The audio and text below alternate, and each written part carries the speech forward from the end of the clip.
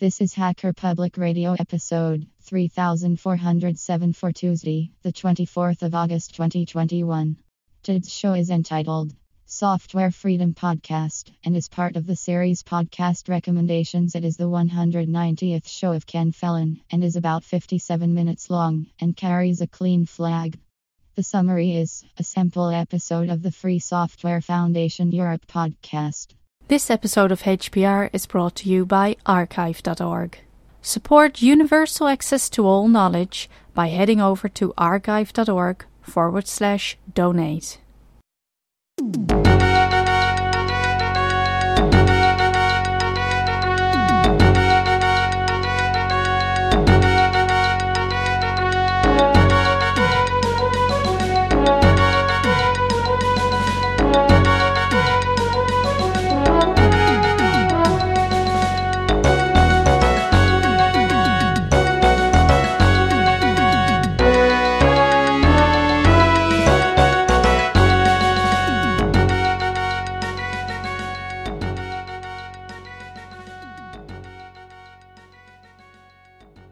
Hi everybody, my name is Ken Fallon. You're listening to another episode of Hacker Public Radio. Today, a podcast recommendation for you, a podcast released under the CC by SA license. It is the Free Software Foundation Europe podcast, one that I have not heard or listened to myself, but I thought I'd throw it into the feed as we're short of shows. So if you've got any shows out there, please add them to the queue. That would be awesome.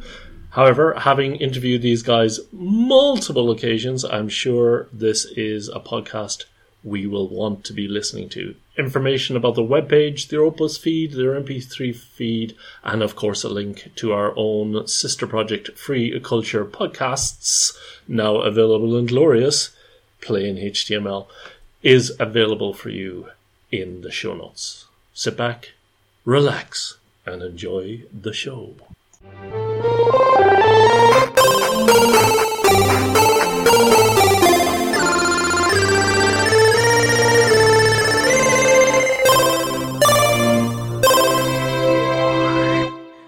Welcome to the first episode of the Software Freedom Podcast. Starting with this episode, we will talk once a month with people who have inspiring ideas about software freedom.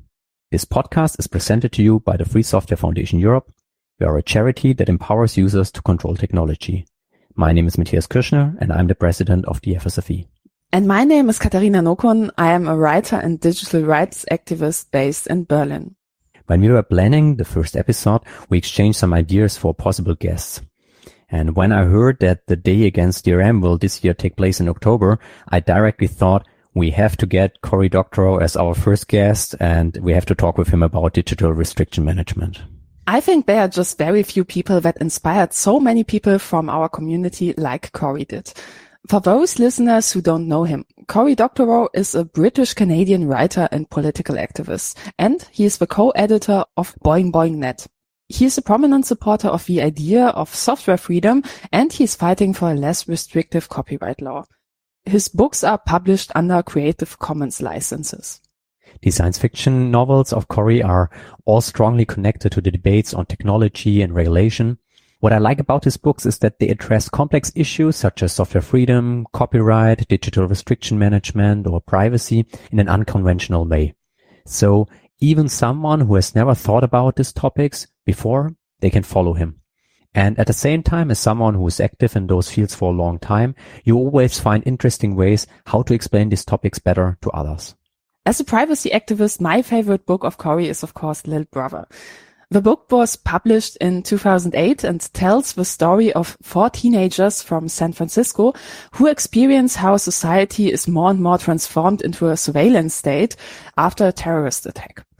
Together with their friends, these teenagers start an underground campaign for defending civil liberties against the Department of Homeland Security. And I don't want to spoiler you, but I like the end very much. What do you like most about the book? Definitely the way how Cory described how the protagonists of the story circumvent surveillance technology with very simple hacks. For example, right in the beginning, there is a passage where they explain how to trick an intelligent surveillance camera that can recognize people based on how they walk. They simply put small stones in their shoes in order to change their walking patterns. And by the way, did you know that Edward Snowden had a copy of Little Brother prominently placed in his hotel room in Hong Kong when he did his first interviews for the documentary Citizen 4? I guess this was his way of telling the world, if you want to understand why I did this, please read this book. And you definitely should read this book if you haven't read it already. It's a fantastic book. What's your favorite book? I like Little Brother, I like Homeland, but at the moment it's Unauthorized Spread, his new book. And in this book, Salima, who's a refugee, she lives in the US, and she's in the situation that her toaster refuses to toast her bread for her one morning. She finds out that the company, the manufacturer of the toaster, they went bankrupt and their servers are down. So the toaster, which before always checked if you can toast this bread or not and which is authorized or not, those servers aren't there anymore. So she's not able to toast the bread which is authorized as well as any other toast. Oh my God. She doesn't stop there. So she continues to investigate and finds out that there are others with the same problem and that they flashed other software on those toasters and then they could toast any bread they want. So she also does that and enjoys this new freedom. And she helps other people in this building and shows them how they can modify their devices, and they all enjoy buying bread they want or baking bread and toasting it. So she's very happy about this development, how she can help others around her to also benefit from modifications there. Later, it turns out that, well, what she did was illegal. They are not allowed to make changes to the software there on those devices in the building, and there are legal threats about this. And I don't want to spoil you too much, so read the book. But this part, it reminded me about when we at the FSFE helped others in our Free Your Android campaign to flash software on their mobile phones. So use free software there and get rid of some restrictions they had on their mobile phones before, seeing how people react towards that and how happy they are with those devices. But on the same hand, also seeing that modifying software on devices is getting harder and harder in some areas. What do you think makes Corey's stories so special? For me, it's that he has those role models in his books. Like in Little Brother, you have Marcus and Angela who don't accept that technology just restricts them. They get active themselves and they make changes to technology and defend civil liberties. And now with Unauthorized Spread, the special part there is that Salima is a refugee. She's in a bad situation there, but she doesn't accept that. She changes things and tries to improve her situation for herself and for others. It's very important that you have such role models for younger people in our society, for underprivileged people in our societies. So that's why I like his books a lot and the characters in there. So I hope you all understand now why we instantly agreed on Cory Doctorow as the perfect guest for the first episode of the Software Freedom Podcast. We are very excited to have him with us today and talk with him about his new book and digital restriction management. Welcome, Cory. Thank you very much for being with us today. So you once said that the idea for your book, Unauthorized Spread, was based on an article you wrote back in 2015 for The Guardian. The title was If Dishwashers Were iPhones. Can you explain what this article was about? For many years, I'd heard from people to say that it was no real imposition for Apple to have created this walled garden business model where in order to use a device they sold you, you had to also let them decide which software you could use. And they made all kinds of arguments about why this was legitimate. They said it kept you safe. They said it protected software authors from copyright infringement.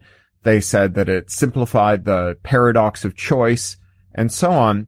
And it seemed to me that if all of that was actually true, then they could have just had a little tick box that said, actually, I'd prefer to choose my own software rather than relying on Apple to make that choice for me.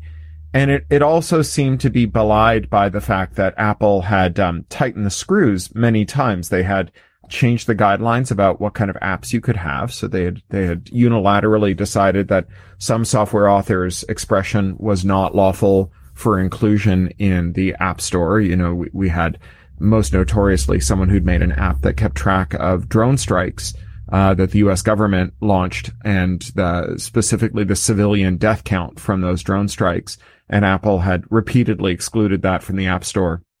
And so it seemed to me that if this was something people really liked, they would have just opted for it. But instead, between the drone strikes and the people who kept trying to create independent software stores and the users who kept trying to jailbreak their phones, it was pretty clear that actually software vendors and software authors and iPhone owners were, many of them not very happy with this at all. And the common rejoinder was, well, then why are they in the iPhone ecosystem? They should be choosing a different platform. And that argument all seemed very inadequate to me. And so I thought, there are plenty of other appliances that you could make this argument about. And specifically, dishwashers are a really good example, because the most dangerous thing you can do, really, is eat bad food. Foodborne illness has killed more people than anything else in the history of the world. And certainly there's a lot of people who make their living from coming up with independent dishware designs, who then have to contend with copycats who clone their dishes and so on. And I thought every one of these arguments would apply equally well to dishwashers. And so I wrote this little fake letter from a Steve Jobs-like CEO to his customers, explaining why they should stop trying to put non-authorized dishes in their special fancy dishwashers, and how these special fancy dishwashers had been exquisitely calibrated to reduce water wastage and ensure that foodborne illnesses were eliminated, and to reward people who made dishes and to give them, the incentives they needed to continue to innovate in flatware and dishes and so on.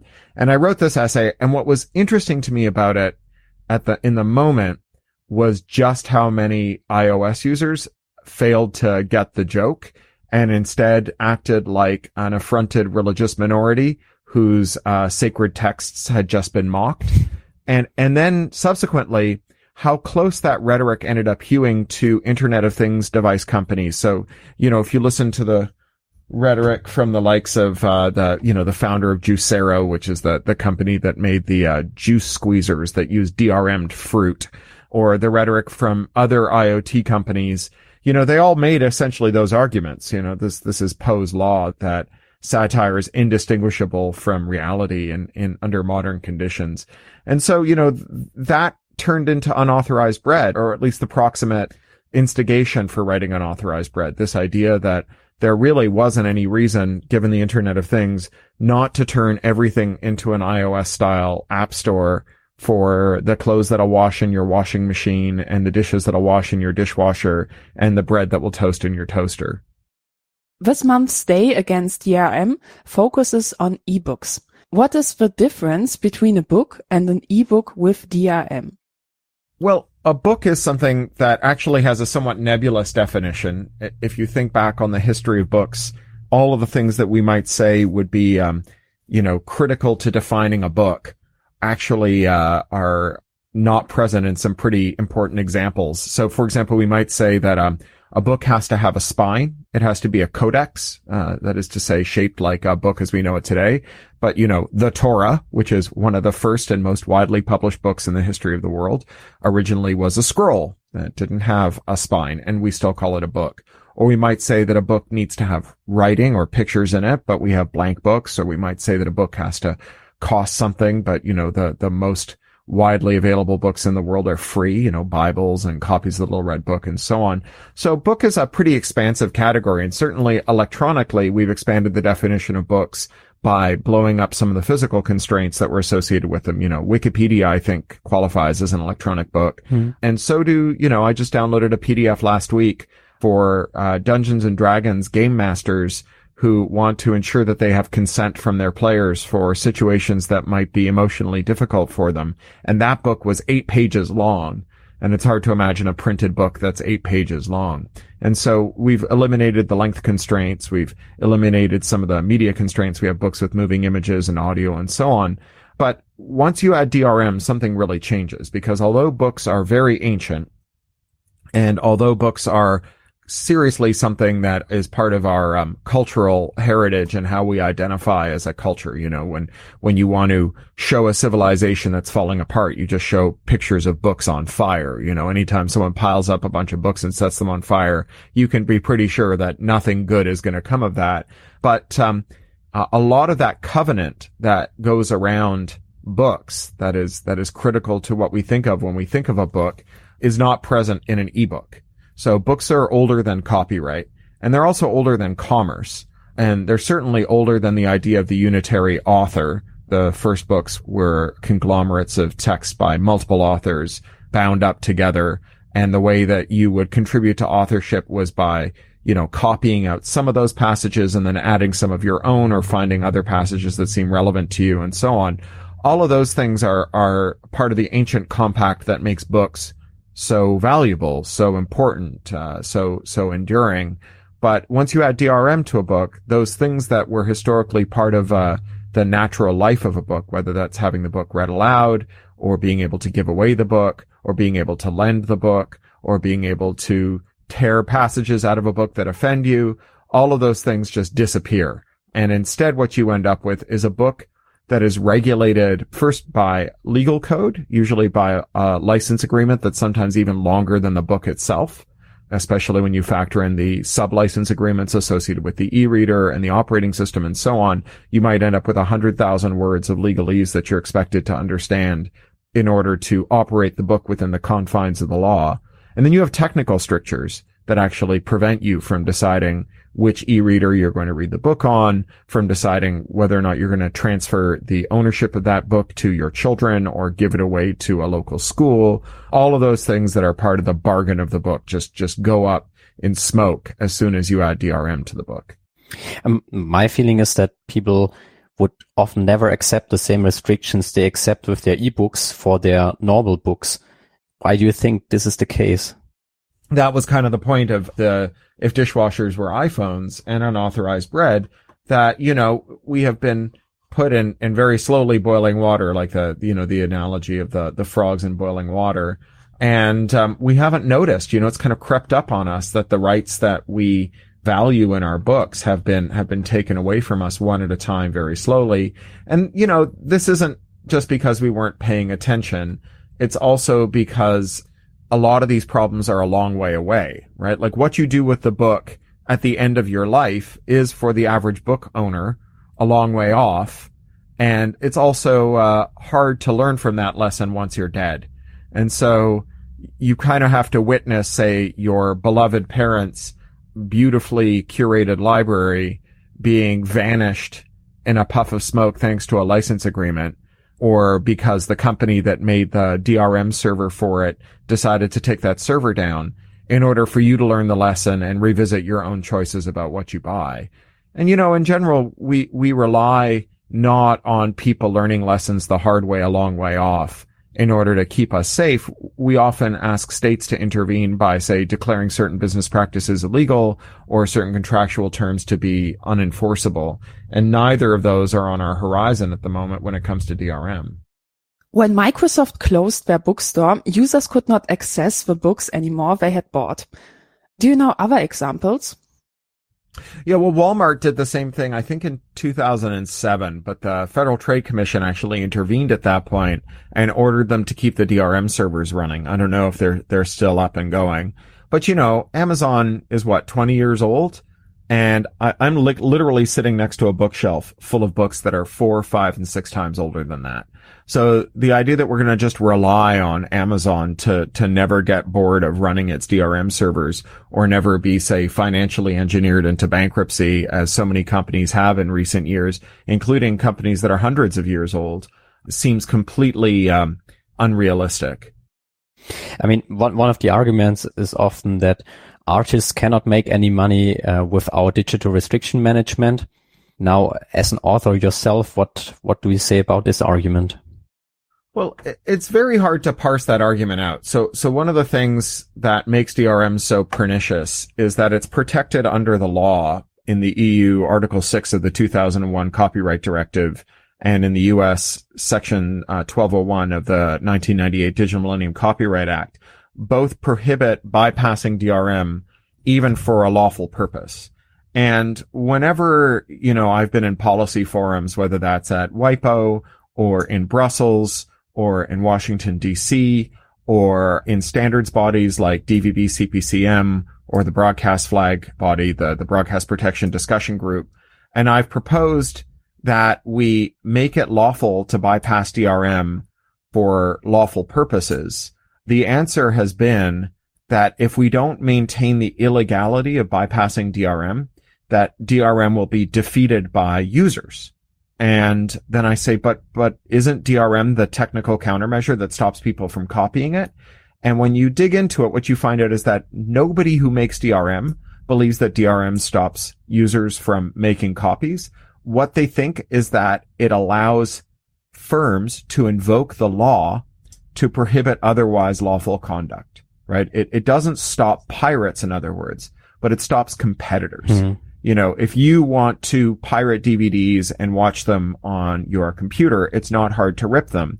But if you want to make a gadget that allows you to, say, watch out-of-region DVDs or to rip them to put them on your computer, and you want to sell them in a store, right? If you want to sell a product that does lawful things, the fact that you have to bypass the DRM to do it allows the company to invoke the law to shut you down. So if you're an author and you think that what DRM is going to do is stop the people who don't want to pay from your books from getting copies of them for free, the very people who make the DRM for those books will tell you that it has no connection with doing that.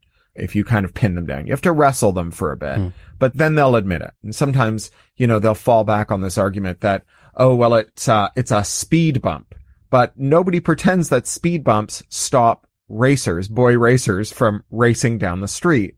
Or they'll say that it keeps the honest users honest, that when you encounter the DRM and it tells you, I'm sorry, you're not allowed to do that, that if you're honest, you'll go, oh, well, I didn't realize that was prohibited. But of course, if you're honest, doing things that are lawful is not dishonest. Buying a DVD or an ebook from one supplier and then watching it on a device made by another supplier is neither dishonest nor unlawful. It's just bypassing the DRM that's unlawful. So this is how Ed Felton, who's now, I believe, with the Federal Trade Commission, used to be at Princeton, came to coin the memorable phrase that keeping an honest user honest is like keeping a tall user tall. That what the honest user is doing is by definition honest. That's what makes them an honest user. And so if your DRM gets in their way, you are prohibiting them from doing something honest. So really what it ends up doing is it ends up locking you, the rights holder, the creator, into the platform of the company. And the company is not on your side, right? Amazon does not exist to enrich creators. Amazon's goal is to minimize its costs everywhere that it's possible to do so and maximize its profits. And you see them doing this relentlessly in every business that they enter. And so while it may be true that Amazon offers some kind of teaser rate for you to do a Kindle original or to allow them to put Kindle DRM on your books or to go into Audible, which is their audiobook platform, which controls 90% of the market and doesn't allow you to opt out of their DRM, that once they have control over that market, they're going to do what every other firm does when they gain control over their suppliers. They're going to squeeze the supplier, and that's you.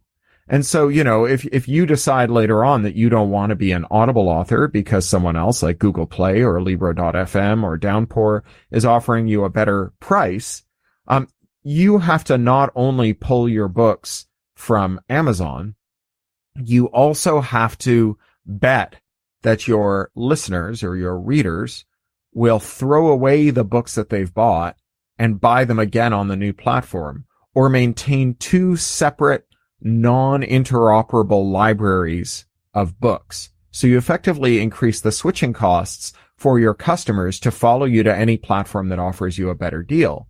So, it's like if you were a musician and you released all of your records in a format that only Sony devices could play, and then later on Universal offered you a better deal, you would have to trust that your listeners were willing to throw away all the records you sold them. Well, that is not a good bet, and not many musicians would be in a position to make that demand on their customers. And so over time, you're just making yourself more and more indebted to these big rapacious corporations that only ever want to figure out how to get more money for themselves and less money for you from the creative labor that you do. You know, if someone, as I've said before, someone puts a lock on something that belongs to you and then won't give you the key, that lock is not there for you. That lock is there for them. And, you know, if you go to Amazon and say, I don't want to sell my audiobooks with your DRM anymore, they'll say, go find someone else to carry your audiobooks, because we only sell audiobooks that are locked to our platform, so that every customer that you bring to us becomes our customer instead of yours. I mean, this sounds really absurd. If you build DRM systems, you have to treat your customer as a potential attacker of your system. What is the impact of DRM on the security of our devices? Yeah, so this is the other issue here. One of the things that arises from this law, Article 6 of the EUCD and Section 1201 of the DMCA, is that because they make it both a civil and potentially criminal offense to help people bypass a DRM system, they also have the side effect of making it illegal to publish full security analyses of these products. If you find a defect in a system with DRM in it, and in order to do your proof of concept code and describe the defect so thoroughly that the manufacturer can't deny it, because manufacturers are very, very prone to simply denying it or minimizing it when they're called out on their security mistakes, because they don't want to be embarrassed in public and they don't want their products' reputations to suffer. So if you want to publish the industry standard for a security report, which is to enumerate the defect and provide proof of concept code so that other people can replicate your work, then you potentially face both criminal and civil liability for revealing those defects. So effectively, you know, although DRM starts off as a means to control customers' behavior by controlling what products competitors can manufacture, it becomes a means for controlling critics as well, for controlling people who discover mistakes that you made in implementing your technology and who want to warn your customers that the device that they have, which inevitably does more than entertain them, right? Inevitably, it has sensors and it has lots of personal identifying information in it, and it has ways to access your local network and the other devices on it and so on, that if you want to warn people about the defects in that device, you have to be willing to brave retribution, legal retribution from the company whose products you are criticizing. And, you know, I am enough of a free speech purist to think that telling the truth about defects in products should always be legal. But even if you disagree with me and you think that there might be some legitimate restrictions on when defects in products can be revealed so that manufacturers can, patch the bugs before the bugs are made public, say, I think most reasonable people would agree that companies that stand to lose from true reports of defects in their products are not good custodians of that bad news.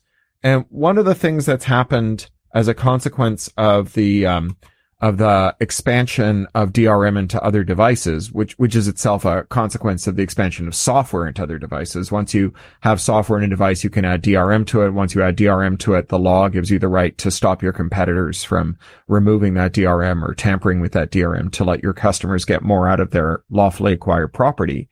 Is that the constellation of devices that are also off limits to full security audits keeps on growing, keeps getting bigger and bigger. And that means that we are at an ever greater risk of these security defects festering in these devices until they're so widely exploited that finally the manufacturer can no longer pretend that they don't exist, by which point it's far too late. So we've already seen this happen. The most notorious example was in 2005 when Sony BMG Music shipped 6 million CDs comprising 51 audio titles that had a secret DRM system on them that maliciously and covertly changed your operating system so that it could no longer see certain programs and could no longer terminate them when they were running. Any program that had the string $SYS$ at the start of its file name would be invisible to both the file and process managers. And then what they did was they wrote anti-CD ripping programs to your computer that would start automatically at startup time, that started with this string, $SYS, so that you couldn't run CD ripping programs. The thing is that as soon as this was discovered in the wild, but before it was reported to the general public, as soon as independent researchers started to discover this, including independent researchers who made malicious software started to emerge that had this same string at the beginning of it, $SYS. And so now we had malicious software running on computers that couldn't be detected or shut down by antivirus software. And by the time the researchers who discovered this finally came forward, because there was a 3-month delay between the initial discovery and them coming forward, by the time they finally came forward, this malicious software was present on 200,000 government and military networks in the U.S. alone. And so all of those computers had been exposed to this risk. And all of those users paid for being attacked. Yeah, I mean, talk about adding insult to injury. I mean, we sometimes hear this cry that you can't compete with free. And so, how can a legitimate product compete with the pirate edition? And I think the reality is that however hard it might be to compete with free, it's much harder to compete with free if your product is much worse than the free product. After all, when you pirate your ebooks or movies or games, you get exactly the same game. You just don't get the restrictions. And so that is always going to be a better product than the product that comes with the DRM on it. In some years, our fridge or vacuum cleaner and our coffee machine might be connected to the internet.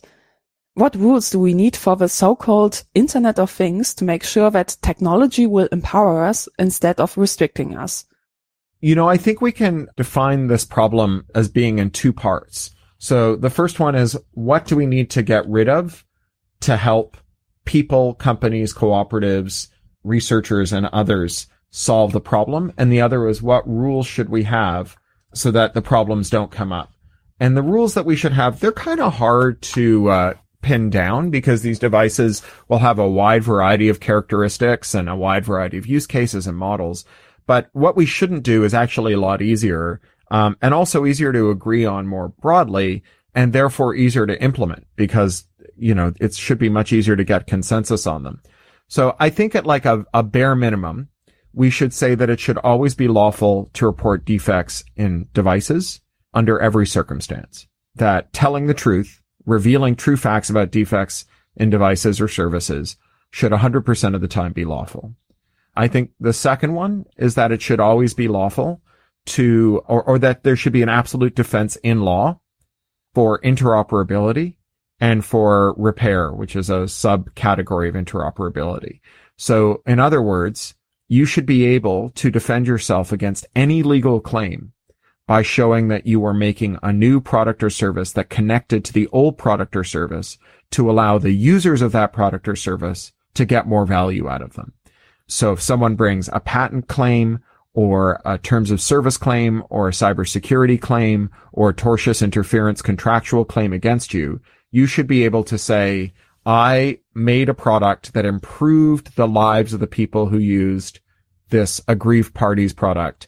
I should therefore be immunized from any legal liability. And courts should be able to assess that defense, and if it is a bona fide defense, should dismiss any case against you, civil or criminal.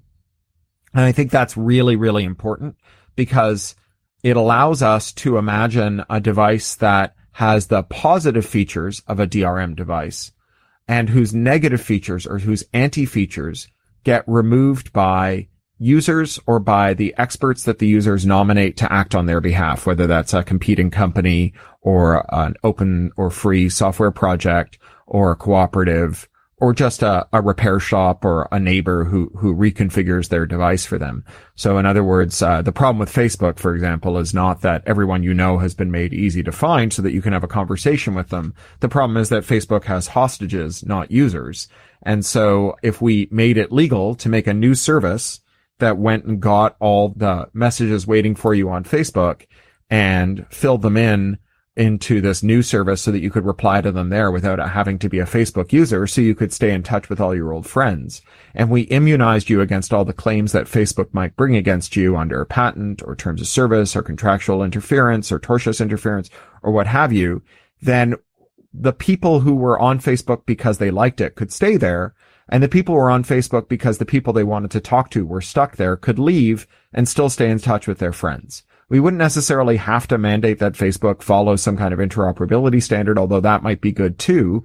We could, in addition to whatever floor we put on Facebook's interoperability, make sure that Facebook wasn't allowed to put a ceiling on that interoperability. Make sure that Facebook wasn't allowed to say, well, we're adhering to this interoperability standard. We let these 3 companies that we don't think of as competitors interoperate with us in ways that we don't view as harmful to our bottom line.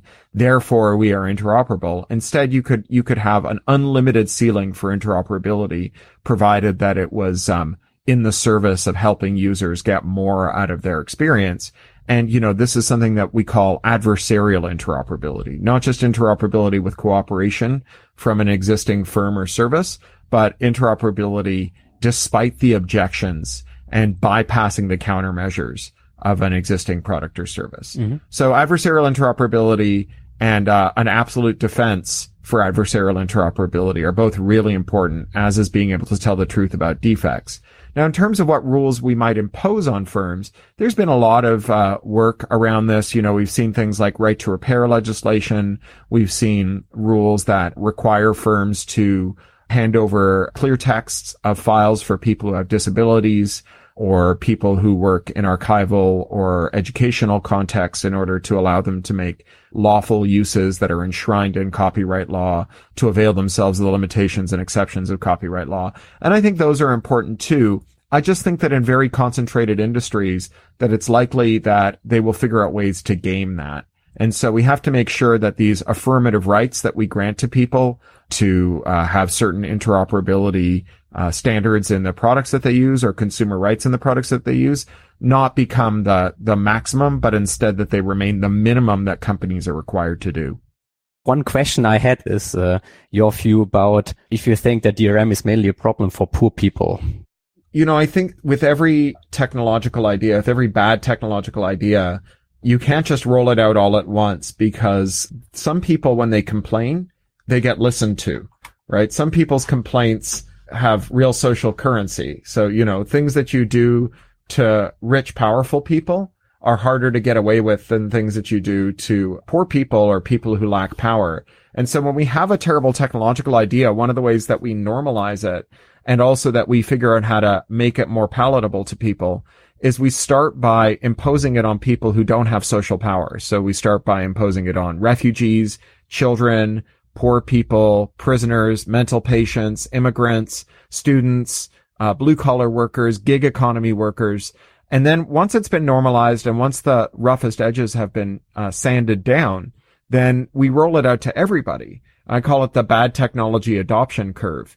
And, you can see it at work, for example, with home automation. So, 20 years ago, if you were eating your dinner and there was a camera over the table watching you eat, it was because you were in a Supermax prison.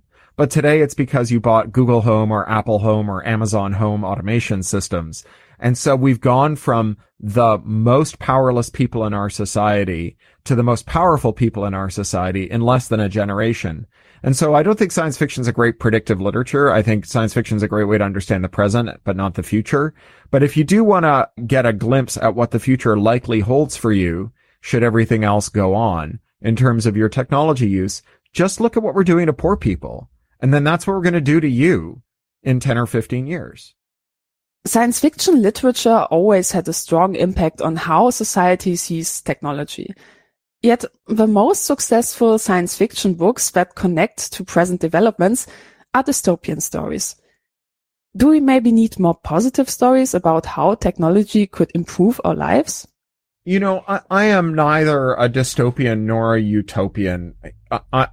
Which is to say, I'm neither a pessimist nor an optimist. Mm-hmm. I think that, in the words of Michael Weinberger, when he wrote this classic white paper on copyrights, patents, and 3D printing, this will all be so great if we don't screw it up.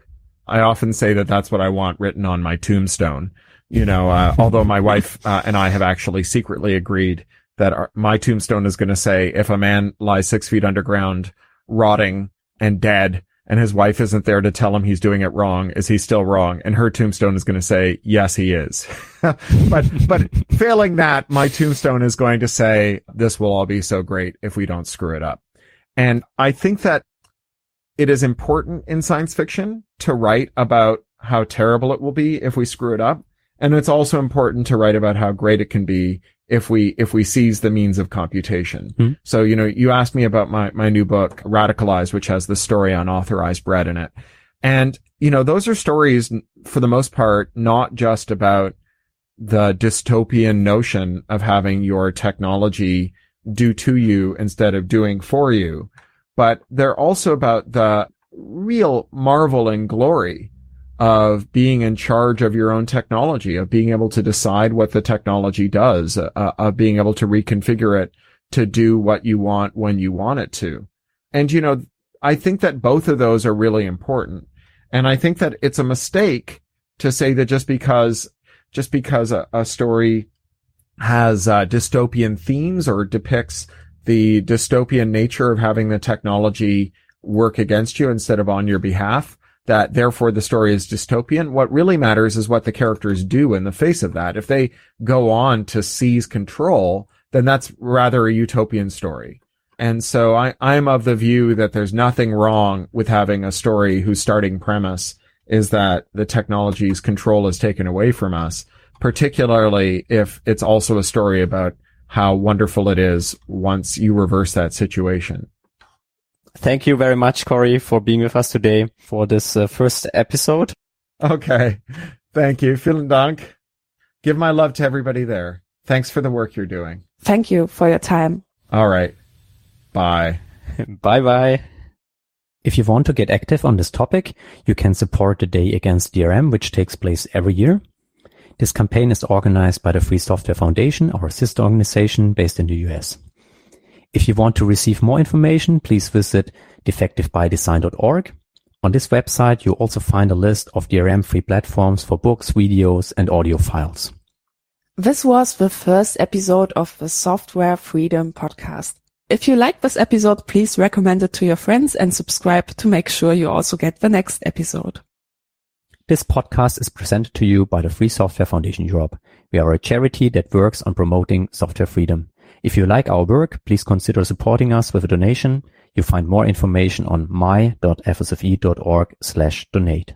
Thanks for listening to the Software Freedom Podcast. Looking forward to next month. Bye-bye. Bye.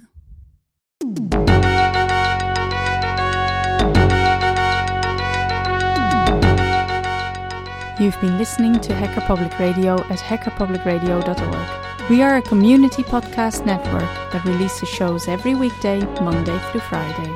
Today's show, like all our shows, was contributed by an HPR listener like yourself. If you ever thought of recording a podcast, then click on our contribute link to find out how easy it really is.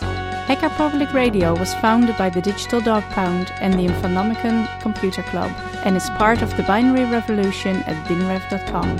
If you have comments on today's show, please email the host directly, leave a comment on the website, or record a follow-up episode yourself.